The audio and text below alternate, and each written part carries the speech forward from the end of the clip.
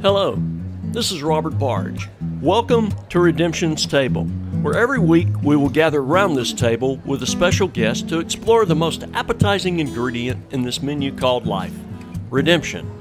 I believe in redemption. I believe everybody hungers for redemption. Everybody. And the truth is, redemption is all around us every day. It is a recipe that God the Creator sets before us every single moment of our lives. Unfortunately, so much emphasis is placed upon the bad, many have difficulty seeing, experiencing, and tasting the good. So I'm setting out on a journey, going table to conversation to accentuate the reality of redemption in the lives of everyday people like you and me. A reality that I believe finds its ultimate expression in Jesus of Nazareth, who is the not-so-secret ingredient to the redemption we all seek. So, come hungry, join the meal, because party of redemption, your table is now ready. Well, hello everybody. We are back at the table, Redemption's Table. We are in Montgomery, Alabama. We have just finished lunch at Newt's, and I am sitting across the table from Dwayne Rembert. Welcome to the table, Dwayne. Thank you, brother. We just had lunch. What did you have? Man, I had the steak and shrimp salad with ranch dressing with romaine salad. It was good. That was good. I had the shrimp and avocado salad. Yeah. And it was wonderful. Yeah. This is a good choice. One of my favorite places is Newk's. I believe it's Newk's Deli. I think that's what they go by. I think so too, but one of my favorites as well. Well, thank you for suggesting this place. Thank you for sitting down and visiting with me today. I heard you preach back in February at Crossroads Church up in, I believe it's Elmore, Alabama. Mm-hmm. And that night you spoke. You talked about how God was at work in your life, and talked about something that God had placed upon your heart and life called the Flatline movement. Mm-hmm. And we're going to get that concept, that thought hooked me, right. Flatline. And we're going to talk about that in just a little bit. But I invited you to the table. You graciously said yes, and here we are. And as we were doing our pre-podcast conversation, you gave me a book that you'd written. Yes, sir. Called Flatlined to Engage. Yes, sir. And I read the book, and as I was reading, I noticed always interesting what other people say about us. Mm-hmm. And a man by the name of Willie Spears, he's a preacher, he's a coach. Yeah. He said this about you. He said, Dwayne is a Swiss Army knife for Christ. And I was like, wow, that's good. Amen. And then he kind of went on and elaborated about what he meant. He said that he was talking about your giftedness in Christ, how God is using you, but he's also described you as someone with a unique blend of humility and confidence. And as I read your book, I could see what he was talking about. So, amen. Thank you for being at the table. Yes, sir. Yes, sir. It's a blessing. Yeah. We're going to start out with. I would like you to share your life, Wikipedia style, about 3 minutes of your life from the time 1975 when you were born to an event that happened in your life in 2002. Who is Dwayne Rembert? All right, you want to stop at 2002? Yeah, for the moment. We're going to go farther. All right, cool, man. All right, well, Dwayne, 44 years old, raised by a single parent. My grandmother raised me. Mom was kind of in and out, no father in my life, and I used to go to church up until the time till I was around 12 years old. And my grandmother, because of her health, she stopped going to church. I stopped going to church, and whenever you stop going to church, or I hadn't heard the gospel, so whenever there's no God, there's a lot of devil. So just got into all kinds of stuff. Really, just very angry because there was no father in my life. So, but I was real good at trying to hide it, but just got into all kinds of stuff. And by the grace of God, I did graduate high school, and then I almost got into some trouble, and I ended up moving to Montgomery, Alabama. Ended up getting a job in the hotel industry. While in that industry, got promoted all the way up to sales manager. And at the time, my boss was a director of sales, and she used to always invite me to go to church. But at the time, I hated church people because of the neglect of the church people, as well as my father. But I wanted that position on a job, so when she invited me to go to church, I was like, man, okay. I'm gonna go this time because I'm trying to get this job. I didn't go to meet Jesus. I didn't know who Jesus was, to be honest. But when I went, February 3rd, 2002, at 11:17 a.m. is when I heard the gospel, and I surrendered my whole heart, my whole life to the Lord. At that moment. At that moment. At that time. Yes, sir. Wow. So, yeah, and there were things that struck me about your testimony in the book and reading the book, and I just want to recommend it to anybody to check it out. Flatline to Engage. Great read. But talking about the power of different things in your life, and the first thing that struck me in your story, and you just alluded to it, the power of presence in a person's life. Yeah. You grew up without an earthly father being present, so you had an absentee father. Yeah. And then you also experienced an absentee church, even though you went to church. You wrote this, I think in the foreword of the book, you said there are two things that were evident in your life. The church didn't know how to biblically engage me and my friends, or they didn't care to get involved. Yeah. And that's indicative of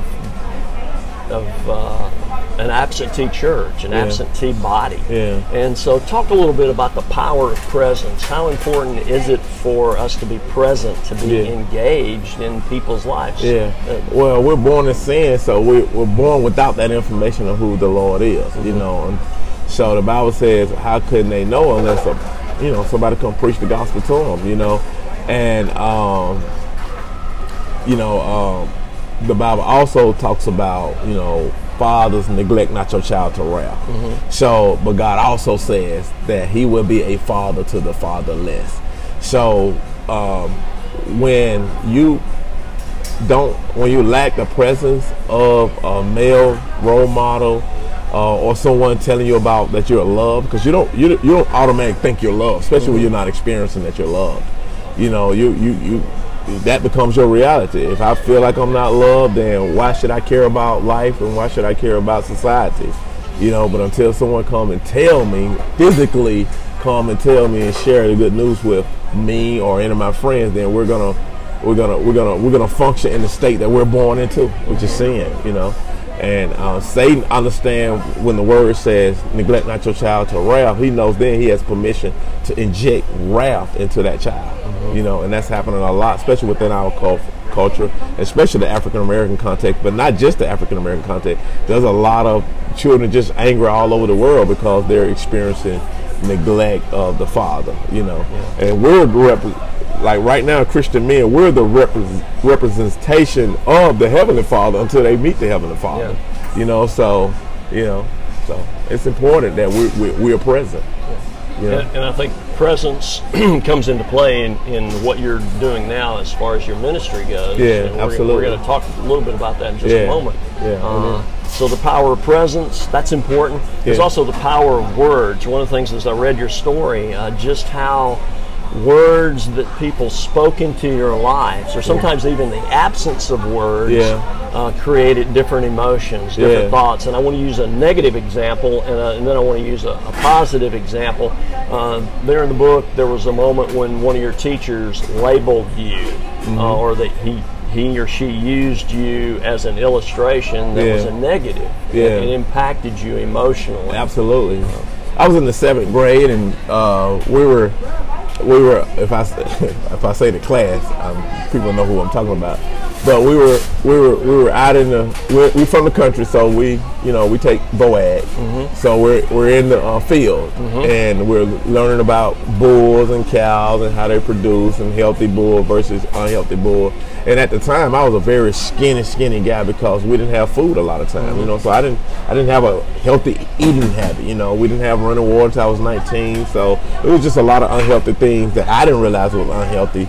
So anyway, I was very skinny, and the guy used me, my teacher, who I look up to, and then he picked out a girl that I secretly had a crush on, which made it even worse. He used me as an example against another one of my friends, saying, okay, he was trying to give her an example of a healthy bull versus an unhealthy bull, and which one of these you would rather get pregnant by in order to have a healthy child. And she chose the other guy, versus me.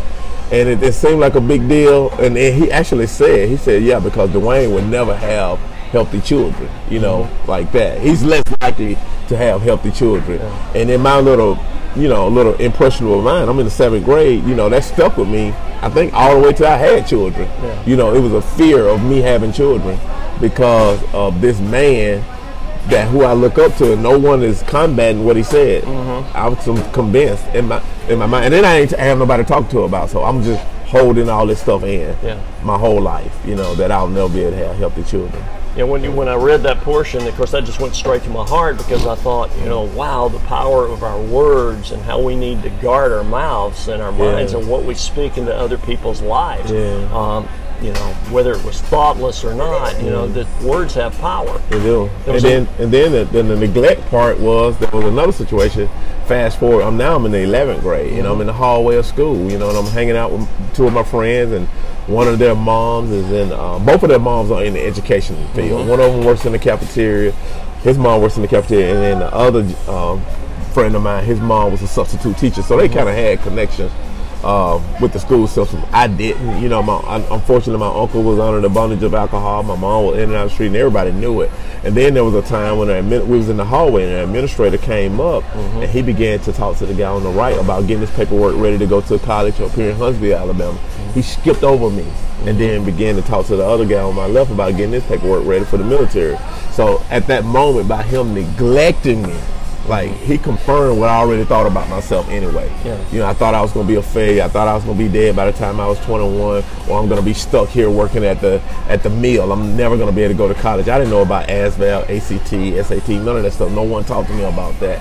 And because they didn't talk to me about that, that communicated to me that I'm not worthy of even hearing about that, because you're not going to be anything. Don't waste your time with him. So just not saying anything, not bringing the words to me, affected me in a negative way. And at that moment when he did that, that's when I really began to spiral out of control, breaking in houses, selling crack, holding crack for other drug dealers, stealing out of stores. It was just like, man, I don't care about life anyway. So if I get caught, I get caught. You know, if I go to jail, I go to jail.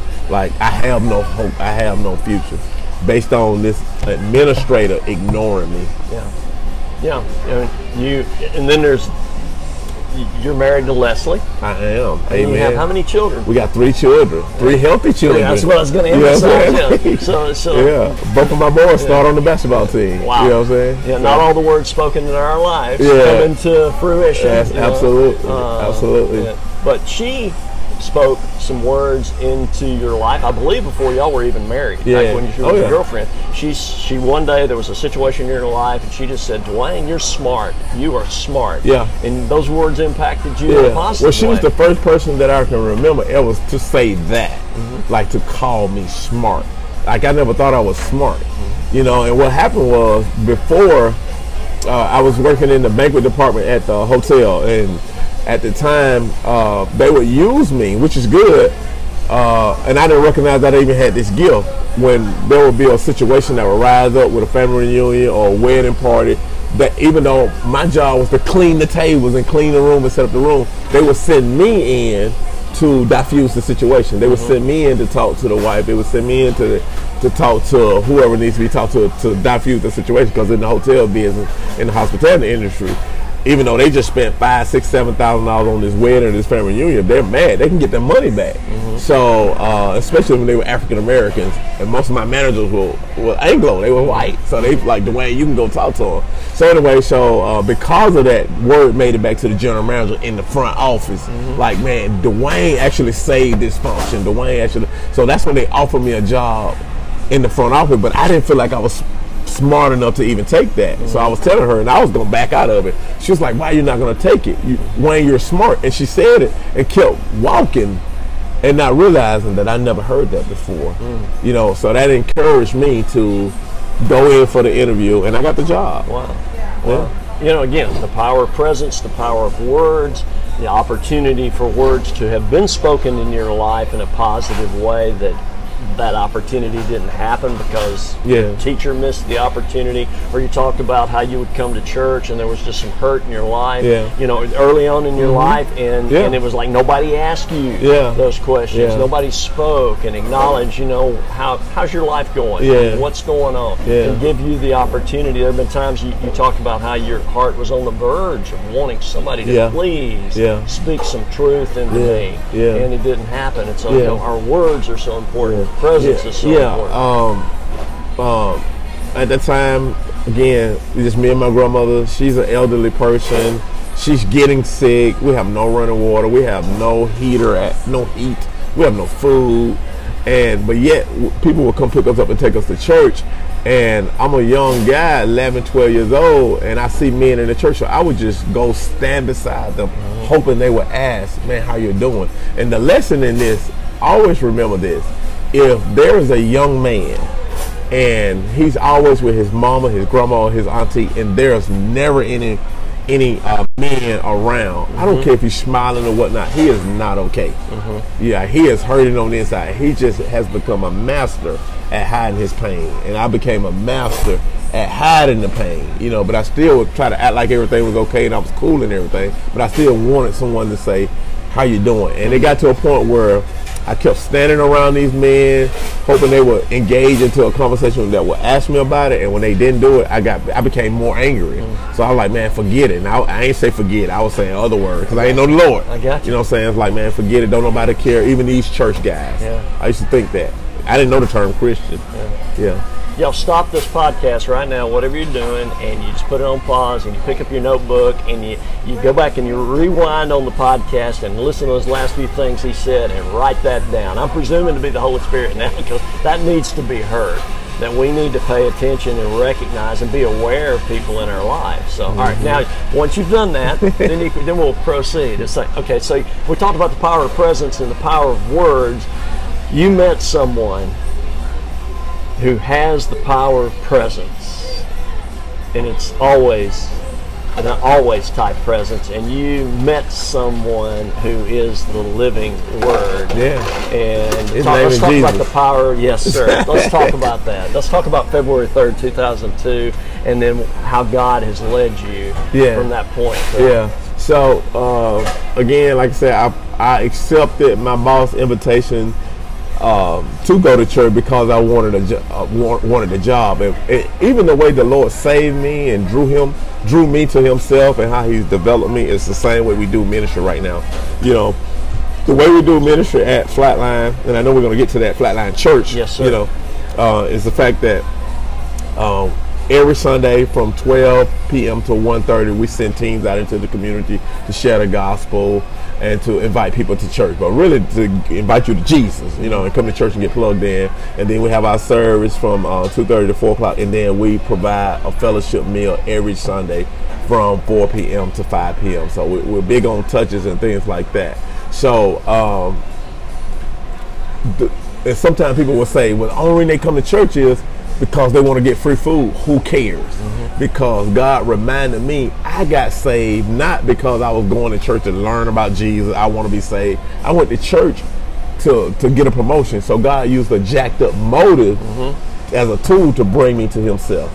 So I appreciate how He do that, and I recognize why He did it. You know what I'm saying? So anyway, so I get to church, trying to mingle and get a promotion, and I hear the gospel clear for the first time. And it's so clear to it scared me. This guy talking about stuff. I'm like, man, who is telling this guy all my business? And I know it can't be her because I ain't told her. You know, and I accepted Jesus that day. And on that exact day when I went home, because my wife didn't come, she wasn't saved yet. I got saved February 3rd, 2002. She got saved March 3rd, 2002. I got baptized February 10th, 2002. She got baptized March 10th, 2002. Wow, that's so when I went back home, you know, I was addicted to pornography and all kinds of stuff. So I'm reaching up under the couch, pulling out DVDs. We didn't have streaming then. You know, throwing out DVDs, stuff that she didn't even know was in the house. I had over $1,000 worth of street value music in my car because I used to sell bootleg music out my trunk. I'm dumping all this stuff. I was tied to other rings where we was doing stuff that's sort of illegal when it comes to cars and stuff like that. Just that day, like I cut all of that off. And the sermon wasn't even about none of this stuff that I was doing. It's just that God touched my heart and gave me a new mind, new heart. I just knew I needed to separate from that stuff. You know, so I get back to work, you know, on Monday, and there's even some things in that I learned that was done out of ignorance. And ignorance is not a bad word. Stupidity is a bad word. Ignorance is where you just don't know no better. So even though I'm 26 years old, I get saved, I get the right hand of fellowship, but I don't have a Bible, and no one thought to ask, do we get a Bible? I think they assume because I'm 26 years old and you're in the South, he's just now coming back to the Lord, not knowing I never opened the Bible, I never owned a Bible, none of this stuff. So I go back to work, but I'm fired up. I'm sharing the gospel. I'm sharing them 2-3 lines that I learned the pastor said at church. And I hated, and this is another thing too, man, I hated white people, you know, and I hated white people based on the music that I was listening to, the urban movies that I was watching, and what the guys were telling me on the block, the white man, the devil. And I grew up in a segregation town, and the danger in that is that the town is still segregated. It was segregated then, and white Christians then come and correct that lie that was being told to me. You know, so I'm hating white people. This is how God is so awesome. But now I'm back at work. So at the time, I'm the sales manager, so it's my job to walk the lobby and make sure everything was good with your room. So now I'm walking the lobby and I see this white guy sitting over in the corner with his Bible open. So I walk over to his table and introduce myself, ask him how everything was going in the room. He said everything was fine. And then I'm thinking, well, now I'm about to tell my own personal business. So I told him, I said, sir, I don't know. No, I don't know. I said, sir, I just want to let you know I became a believer Sunday. It was like a Tuesday. Man, it's like he did it in slow motion. He gently closed his Bible. He stood up and then he hugged me. Now, what he don't realize, I've never been hugged by a man before. I'm 26 years old. And when he hugged me, it's this weight that just left me. Wow. And it was like Jesus himself hugged me, you know. So then, this is around 7:30. He left. Mind you, I didn't tell him I didn't have a Bible. He came back to the hotel, knocked on my window, because you can see my office from the window, about 10:30, and he had a Bible. And he gave me a Bible. Wow. And again, out of ignorance, he still didn't tell me what to do with it. But he just said, the Lord told me to go get you the Bible. So I remember going back, sitting down at my desk, and first I started reading how it was created and how many authors and all that. And I think I got bored with that. And then I just opened it, right? Yeah. And then went to Ephesians chapter 6, verse 19. And then that scripture says, and it was like, I didn't know about Paul and none of this other stuff. It was like, the Lord was talking directly to Dwayne, because it seemed like what I'm about to tell you, the words jumped off the page into my heart. And Ephesians 6:19 said, I read it, it says, as for me, that I may be given utterance, that I may boldly open my mouth and proclaim the mystery of the gospel. That's the first scripture I ever read out of God's holy word. And I knew at that moment that God wanted to use my mouth to bring him glory. You know, and then I learned John 3:16, Romans 8:28, Jeremiah 29:11, all that later. And that first month of me being saved, I led over 30 people to Christ. Like I mean, we had a Yukon. It was full every Sunday. I was telling everybody. I went back to the block. I was witnessing on my job. I just wanted to share the gospel. I wanted I was like the woman of Samaria. I just want you to know what just happened to me. You know, so after about 6-7 months of doing that, I mean, we can. You know, every Sunday, 3-4 people get baptized. So the church was like, man, we're going to elect him to be a deacon. I was a deacon in like less than a year. You know, and even in that, I said, Lord, because I had learned about Stephen. I said, if I'm going to become a deacon, I want to be a deacon like the one I'm reading in the Bible. Even though there are many deacons, 7 deacons, you only read about Stephen. So I said, I want to be a Stephen deacon. So anyway, so I guess become a deacon, move up to... I served as a deacon for 7 years, and then I became the youth pastor, and I did that for about 7 years, 6-7 years, and then by now I've been promoted all the way up to general manager at the hotel. You know, like I'm on open hotels now, but in the midst of that, you know, I'm very engaged now in the schools. You know, doing chaplain work with the boys, the football boys. And I'm starting to get calls during the day, you know, to come out and minister to guys like, hey, we caught them smoking weed, you know, skipping school. We're about ready to kick them out. If you can't get through to them, they're gone. Yeah. So they're like, can you come out? So I'm the general manager of the hotel. You know, when they're paying you to run a $14 million hotel, you arrive at 7 and you leave at 7. But at this time, we would go to the bank and do our deposits. So I normally would send my AGM, which stands for assistant general manager. But on days that the school would call me to come out and minister to these boys or talk to these boys, I would go myself. And it normally only takes about 15 minutes to do a bank run, but I would be gone sometime an hour, hour and a half. And it got to a point where this is not a good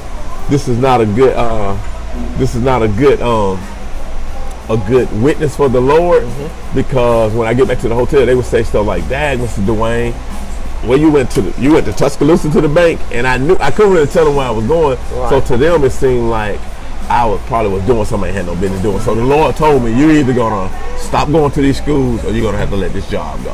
And I knew what He wanted from the jump, you know. So after wrestling with that for about a good week or so, it was time to tell my wife that the Lord want me to stop. So let me back up. So now I'm riding down the street one day, and I hear the Lord speaking to my spirit. Read Romans 6:11.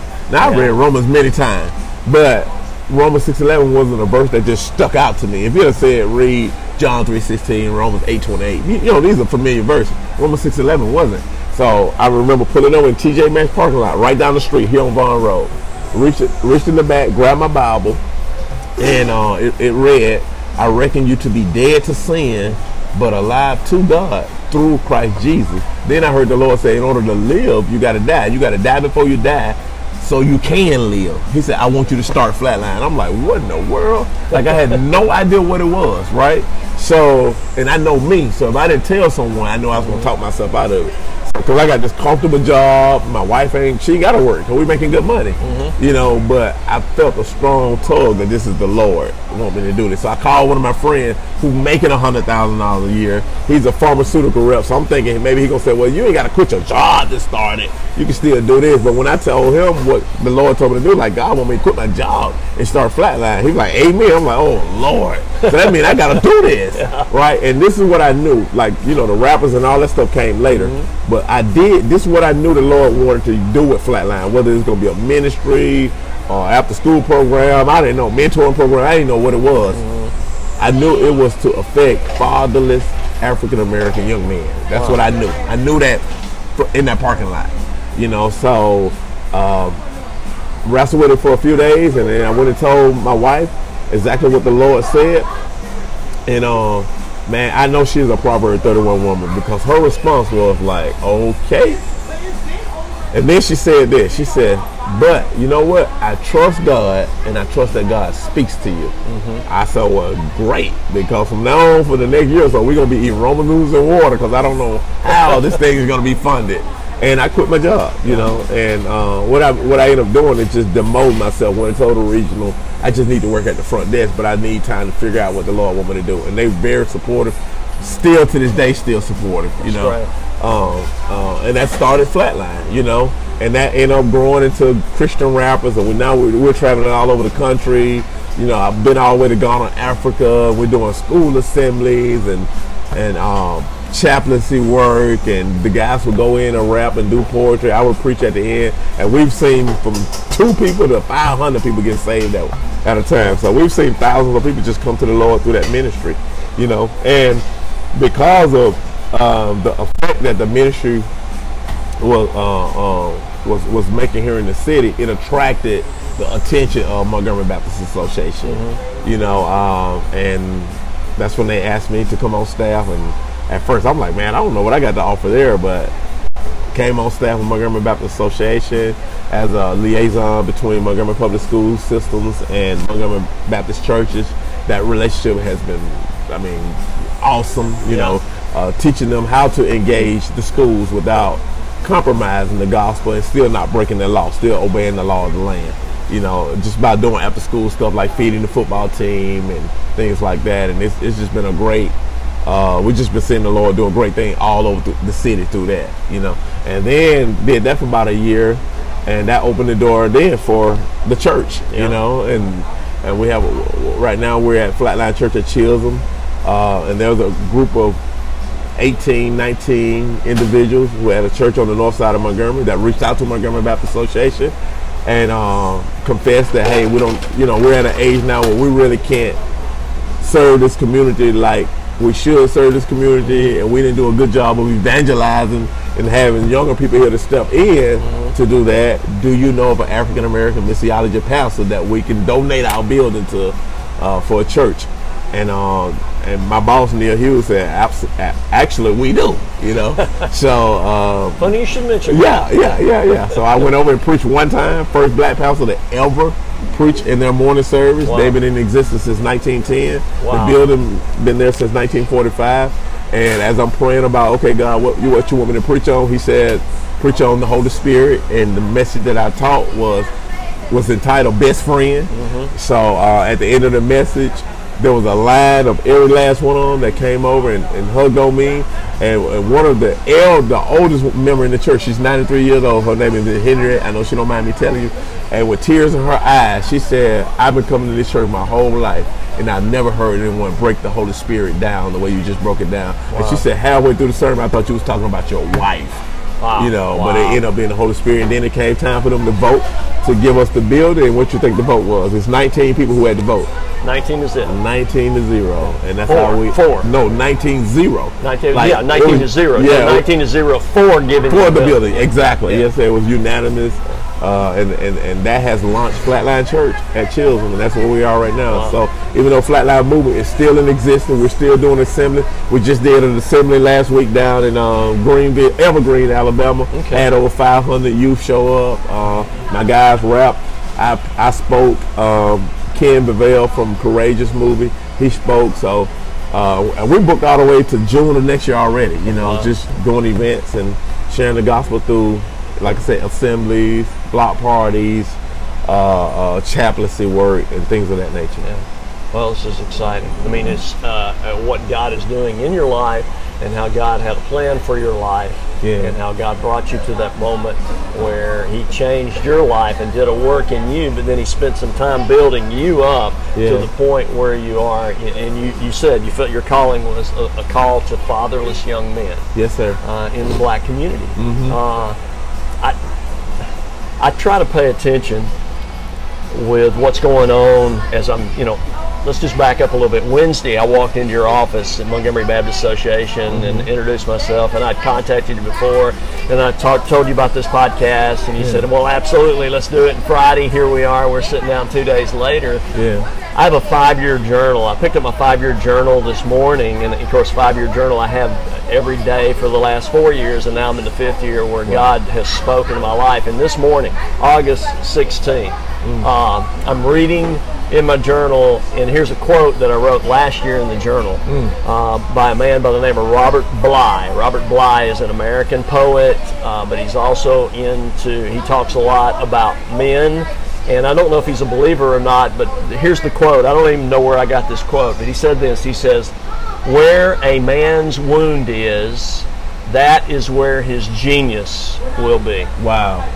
And then I'm reading this morning Ann Voskamp's devotional, A Way to Abundance. And here's what she wrote this morning as I'm reading this during my quiet time. She said, "Our most meaningful purpose can be found exactly in our most painful brokenness." Wow. We can be brokers of healing exactly where we have known the most brokenness. Wow. Amen. And I'd see those two quotes just kind of come right into God's specific calling on your life. Yeah. Amen. And you were talking in the book. You say where you often talk to young men, and as you share your testimony, which you shared here on the podcast, you make it known to them that your life is the exception, not the rule. Yeah, and the it's way exception to the rule, not the rule. And the way you said it, how did you say it? I'm going to have to go back and dig it out here. About God, how God graced me out. Yeah. And and the heartbeat behind that is that, I mean, I've done a lot of dirt, a lot of things that should have landed me in prison.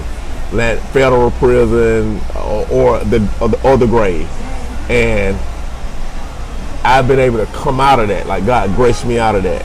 But everyone who does what I do don't make it out. So don't think that you can just do all this crazy stuff and then when you get 26 or 27 like me, give your life to the Lord, and then you live, a different life. You might not that's not the rule. So if you're out here doing some crazy stuff, you're robbing and you're selling drugs and you're having multiple relationship with multiple girls, you might catch AIDS, you might get killed, you might go to prison. Like don't look at my life because I've done that and now I'm telling you I came out of it. Like that's the rule. Right. I'm an exception to the rule based on God knew I was going to say yes to his gospel and preach his word. So since I'm talking to you right now, you need to stop it right now. Mm-hmm. Yeah. One of the things said about you is, I believe it was Willie Spears that made the comment about he put the focus on your humility. And as I read through the book too, again, the power of words spoken in your life. You're very sensitive to hearing the voices that are speaking into you. There was a moment when you were a deacon and your wife Leslie told you, she said you're out trying to save the world, and how did she finish that statement? She said you don't realize that your wife is dying. And how did you respond in that moment? Well, there was any words that I could respond, so what I did was I just grabbed her and hugged her. And when I hugged her and when we got a chance to talk, I made up in my mind that day she was going to become number 2 in my life. Jesus is number 1, but she's number 2 and everybody else, the children number 3 and then everybody else. So strategically, I heard her heart and I began to put things in place for her to know that I'm going to pay attention to her and her needs and what's going on in her heart and her mind. And I'm going to be very sensitive to her needs and her, her needs, basically. Yeah. So, but that broke my heart. It broke me down so much that I could not respond with words. Like I didn't have the words to say. Like even I'm sorry. I felt like I'm sorry would have been vain at that moment. So I needed to understand what she was saying. And then by just allowing the Lord to show me how she was right. Mm-hmm. She was absolutely right. I was saving the word. I would get up 2-3 o'clock in the morning. I don't care who called me. I don't care what we got planned. If somebody from the church need me, hey, whatever we got planned got to be put on the back burner. I got to go take care of this because I'm a deacon. That was my mindset. That changed after that morning in that kitchen. We were talking while we were eating our salads a few moments ago, and I said, and of course I'm speaking from experience here, I said I can tell you what man's number 1 problem is. Guys, our number 1 problem is pride. Absolutely, man. Absolutely. When we do stop and listen as people are trying to speak truth into our life, help us to see things, the important things. And not only when Leslie told you that, but then you write in the book about a friend named Portia who spoke to you about protecting your family time. And again, that was your response. You listened to what she said. You took those words of truth. And matter of fact, her one line was that you are ministering too much. Like, man, how you gonna tell me I'm ministering too much?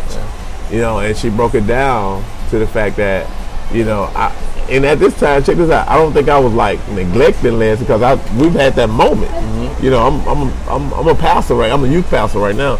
So I'm still thinking I'm being sensitive to her needs, but I'm not being proactive to making sure that, she gets her time. And Portia recommended that I take no events in July because with the way God was using me, I was busy on Saturdays and Sundays, because we're doing block parties, we're doing stuff on Saturdays. I'm in church all day on Sunday, so when am I spending time with her? Right. So we came up with the plan of just taking July off, and I did that for 3 years in a row now. It's awesome. Man, we could keep this rolling all day long, and it's been a pleasure. I know, it's real funny. As I read the book, when God started working in your life and when the Flatline movement, He planted that in you, and it's the beauty of what God is doing in that. I'm planning on coming to your church. Amen, I will be there. Amen. But you mentioned you were getting requests to speak to young men, football teams, and podcasts, and I was like, oh, this is not his first podcast rodeo. I'm invited. It's funny. You can type in Dwayne Rimbert, because I did this on Apple Podcasts, and I found about 3 or 4 other podcasts one in particular, I have another friend of mine who's on the football podcast, but as we close out our time, and God willing, we'll have another chance around this table. Yeah. But as we close out our time, I want to give you a two-part challenge to offer as you're speaking to those who are tuning in today, who are listening to this podcast. What challenge, what parting words would you give to someone listening right now who is where you were before Christ? What challenge would you give them? What challenge? Well, I would challenge you first to you talking about before I was with Christ? Before Christ. Yeah. I would challenge you, if God has led you to this podcast, that means He's calling you. Mm-hmm. You know, and I would challenge you to first, get a Bible or go online. You can Google this stuff these days. Even you ain't got to go buy a Bible like I did. Yeah. You know, read the Book of John. You know, just read the Book of John right now, and learn the life of Jesus. But first, because in that you're going to find out that you are loved. Mm-hmm. You are important. There is a Savior. There is a God who became flesh, became a man to come on this earth and live a perfect life. He was here for 33 years, died on the cross because the Bible says, for we all have sinned against God. You know, and the penalty of that is death, eternal death, eternal separation from God. You know, but the gift of God is eternal life. So learn about this God, this Jesus who became a man, died on the cross, and the Father raised him from the dead to give him new life, to give him purpose, you know. And then he said, if you put your faith and your trust, your whole heart, like trust this, trust me, then God will give you new life. And see, I needed new life. I needed, like I didn't know that existed. You know, I thought I just had to settle for the way things were going. But I didn't know about this Savior, this wonderful Father, you know, Jesus, the Christ. So I challenge you to find out that information. I don't care what nobody else has said about the Bible, and I don't care, because I had these challenges. It's the white man God and all this other stuff. And because some things like slavery did actually take place and people did misuse the Bible, that don't mean that the Bible is evil. It's just like I could take a gun and shoot you with it, or I could take that same gun and go to the woods and kill a deer and come back and feed you. Mm-hmm. I'd take a knife and stab you with it, or I could take that knife and slice a turkey sandwich and feed you. Yeah. So just because someone has taken something and misused it, that don't mean that the item is evil. Yeah. You know, because those were my struggle, and that's a lot of things that going on in the African American context right now. They don't trust the Bible because people misuse the Bible. Yeah. But the Bible is still holy. The Bible is still true. The Bible has everything that you need for life, for peace, for joy, for hope, for a future. Is in the Bible. It's in the Word of God. So I would challenge you, learn the Bible, and then get plugged into a healthy church. You know, and if not, Google us, and I'll help you find a healthy church in your area. I don't care what area you're in. I work with Montgomery Baptist Association. So we got churches all over the United States of America. You tell me what city and state you're in, I will point you to a healthy church. You know, so that would be my challenge. Good challenge. Now, one other, the second part of that, someone who's listening who belongs to a church, a believer who has been standing on the sidelines and allowing things to go on and did not engage with their culture, or did not engage with just people in general. Like you had experienced growing up, where you went to church, but there was no engaging you in that particular moment. What word of challenge, speaking the truth in love, what word of challenge would you give to somebody who's not in the game? They say they follow Jesus, they say they believe, but they are not following him as a disciple. They're not in the game. They're not reaching out. What challenge would you give them? First I would say repent. You know, repent for that. God's grace is sufficient. He will forgive you from all the way up until the moment that you come into the knowledge of you have not been doing that. Because Matthew 28 do tell us, go into all the world. And definitely, Acts 1:8 says, start in Jerusalem. That means your neighborhood, people around you. You know, it said go into all the world and preach the gospel and baptize them in the name of the Father, Son, and Holy Ghost. And said make disciples as well. Make disciples, and then he said make disciples, and then teach them what it is that I've taught you. So that actually is a command from the Lord, not just the going into the world, because we ain't got no problem with that most of the time. We'll go do an outreach and think that we've done something, you know. But the main part of that verse in Matthew 28 is make disciples. like train somebody up, engage them with the gospel, and then walk alongside of them and just share how the Lord has done in your life. So, and then Jesus, at the end of Matthew 28, he gives us the assurance of don't be scared. Don't worry about, you don't think you don't have nothing to offer. You're not going to know what to say. He said, behold, I will be with you. So don't depend on your own power to do this, but understand this, you must do this. Like, you will have to answer to the Lord on why you didn't do this if you don't do this. So it's not up to you. You don't have to rely on your own power. The Lord Jesus Christ will be with you while you engage the culture without compromising the gospel. Amen. Man, it's been a pleasure. Amen. Thank you for coming to the table. Yes, sir. Thank you for those who are listening in. And we sign off every week. Well, actually, it's our sign on and our sign off as we wrap up every Monday morning. You can find it right here, usually around 7 o'clock. But the call that goes out is Table of Redemption, or Party of Redemption, your table is now available. Would you sign us off? Party of Redemption, your table is now available. Go ahead. Party is all. Yeah. Your table is now available. All right, man. Thank you, brother. Amen. Wow. I trust you were as moved and inspired by Dwayne's journey as I was. You know, as we watch the news every day, as we see the needs of our culture spring up all around us, let me tell you what I believe. Every situation that needs a touch of redemption, I believe God has assigned those He has already redeemed to touch those situations, to meet those crises head on with God's healing. I believe that. I believe as soon as the cry goes up, the cry of the fatherless, the cry of the oppressed, the cry of the hurting, I believe as soon as the cry goes up, God's call goes out. And therefore, the problems that continue to exist in our country, in our communities, in our culture, exist because God has spoken to His hands and His feet, His people, and we have put our hands in our pockets and propped up our feet before our televisions and ignored the cries and ignored the call. God help us to flatline.